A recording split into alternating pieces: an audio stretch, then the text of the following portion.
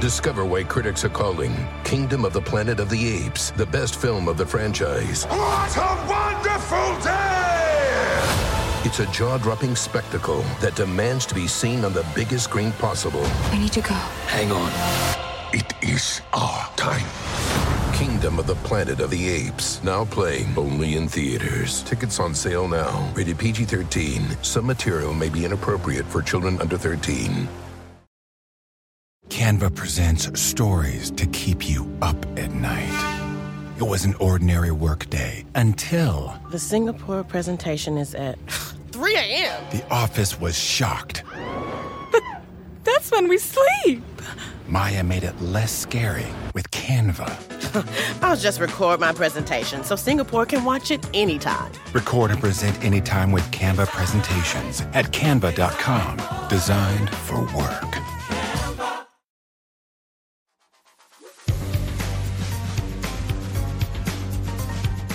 Grammar Girl here. I'm Mignon Fogarty, and you can think of me as your friendly guide to the English language. We talk about writing, history, rules, and cool stuff.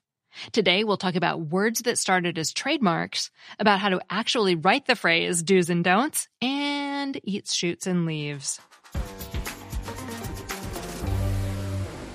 One of our listeners was reading an article in The Atlantic about the history of the film and camera company Kodak. He was surprised to find that Kodaking was once used as a verb, meaning to take photographs. That got us thinking about other trademarked names that have been used so often for so long they've practically become generic. So let's walk through some. We'll start our journey in the pharmacy aisle. First of all, we have Band-Aids. That's spelled with a capital B and capital A with a hyphen between the two words. Band-Aid is a Johnson & Johnson trademark for those sticky things you put on a cut. The name is so embedded in our vocabulary that it's hard to describe a Band-Aid without using that name. But give Johnson & Johnson credit. Back in 1920, they were the first to put adhesive tape and gauze together in one product. Before that, people would put a hunk of cotton on a wound, wrap a piece of cloth around it, and tie it off. Not very convenient. We also have Chapstick and Vaseline. Chapstick is owned by GlaxoSmithKline, Vaseline by Unilever. If you wonder why these terms seem so generic, it's because they've been around since the late 1800s.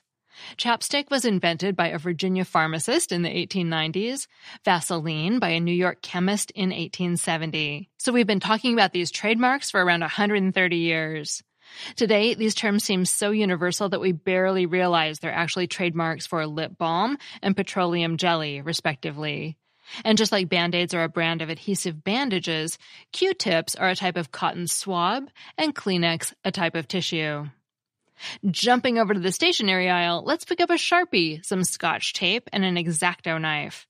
Or rather, a permanent marker, some clear tape, and a utility knife. We were surprised to learn that Scotch tape is a trademark. Apparently back in 1930, an engineer at 3M invented the stuff. His idea was to create a moisture-proof seal for the cellophane food packaging starting to appear in stores. It also offered a way for folks to make some simple repairs at home, particularly important because this invention coincided with the advent of the Depression era in the United States. In fact, the tape may have been called Scotch because at the time the word was slang for being thrifty. It was an allusion to the supposedly stingy people of Scotland. True or not, even today, Scotch tape is often proudly packaged in a tartan design, the pattern traditionally worn by Scottish Highlanders. And by the way, 2 quick notes on X-Acto knives. First, the name is said in all caps. Second, X-Acto knives began their existence in 1917 as surgical scalpels. That didn't change until 1930, when a designer at the X-Acto company needed to crop some ads and grabbed a nearby scalpel. The idea was born to also sell utility knives, and the rest, as they say, is history. Now let's jump quickly to the kitchen aisle and point out a few words that you might think are generic, but are really trademarks. Jell-O, that's Jell -O, is Kraft's trademarked version of a gelatin dessert. Crock-Pot is a brand of slow cookers, Tupperware a brand of plastic containers, and Thermos is a type of container that keeps hot food hot and cold food cold. And popsicle, believe it or not, is not a generic term. It's a brand owned by Unilever. Call them frozen treats if you want to speak generically.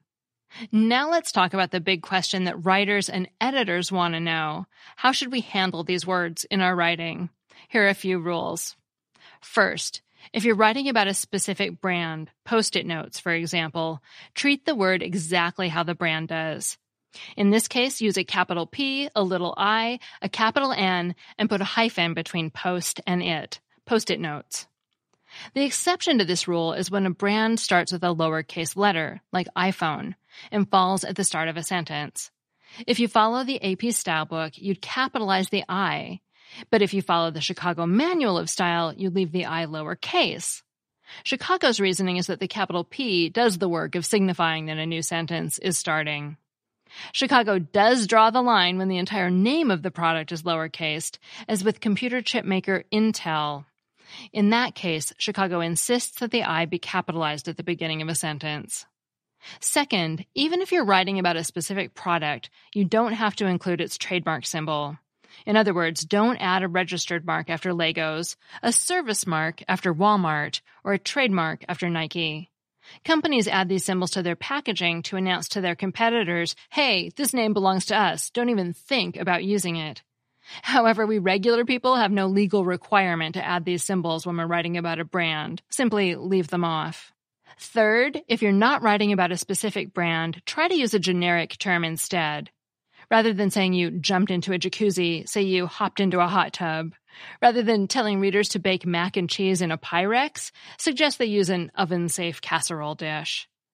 The exception to this rule would be if you're writing fiction or narrative nonfiction and want to use a specific brand for effect.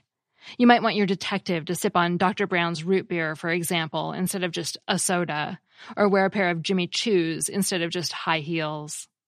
Long story short, many words we consider generic nouns are actually trademark names.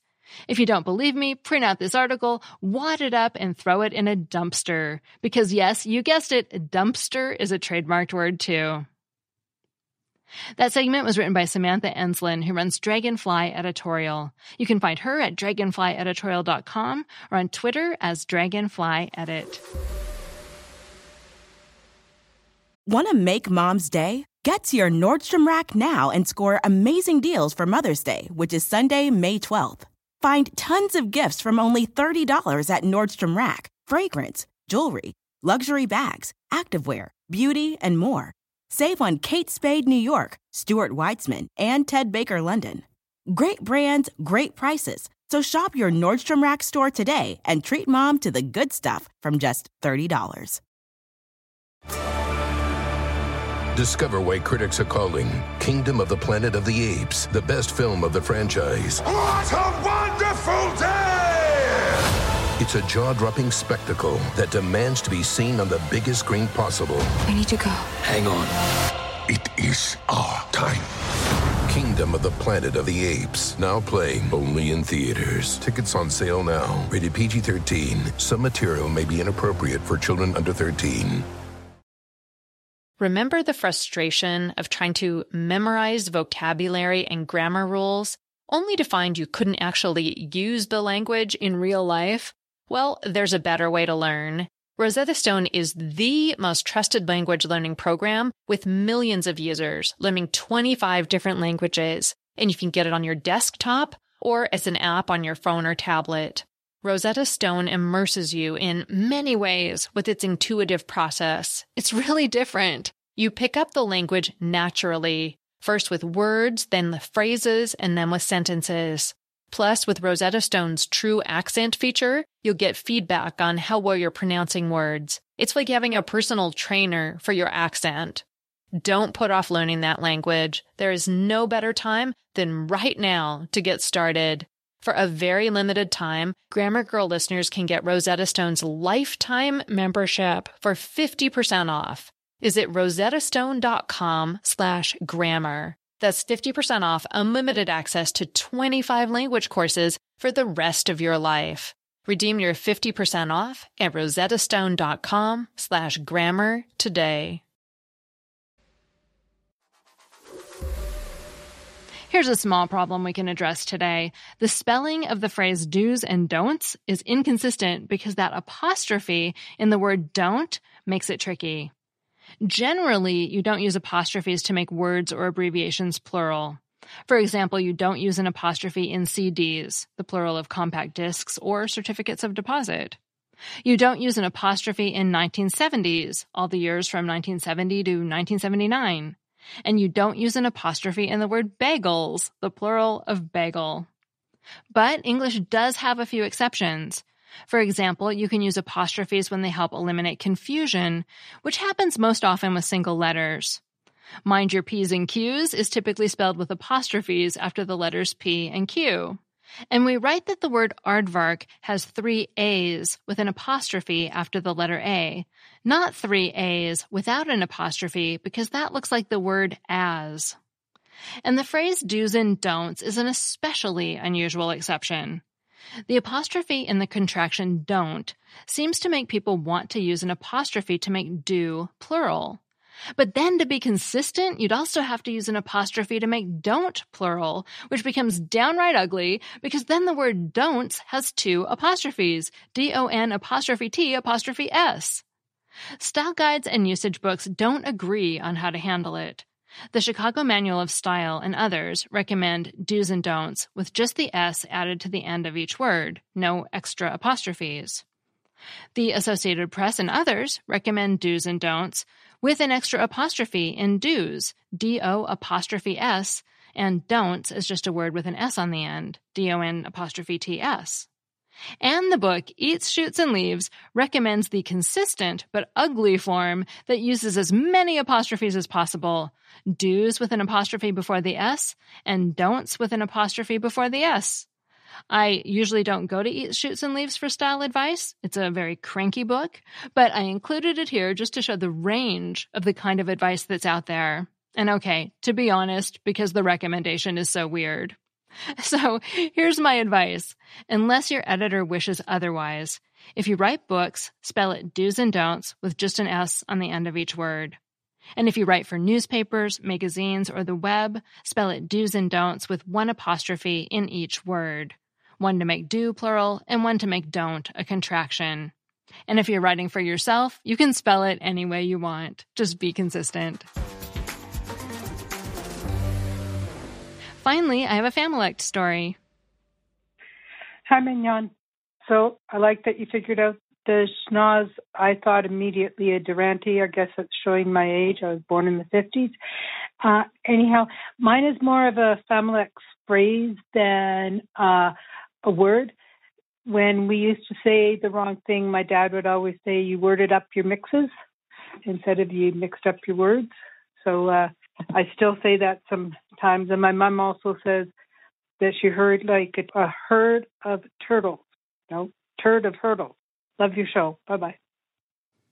Thanks. Those are so funny, and I haven't heard them before. But there is actually a name for mixing up your words that way. They're called Spoonerisms and are named after Reverend William Archibald Spooner, who taught at New College in Oxford in the 1800s and early 1900s, and had a reputation for mixing up words like that. For example, instead of saying the Lord is a loving shepherd, he was reported to have said the Lord is a shoving leopard. Thanks again for the call. If you want to call with the story of your Familect, a word your family and only your family uses, you can leave a voicemail at 833-221-4GIRL, and I might play it on the show. I'm Mignon Fogarty, better known as Grammar Girl. Thanks to my audio engineer, Nathan Sims, and my editor, Adam Cecil. Our operations and editorial manager is Michelle Margulis, and our assistant manager is Emily Miller. Our marketing and publicity assistant is Davina Tomlin. That's all. Thanks for listening.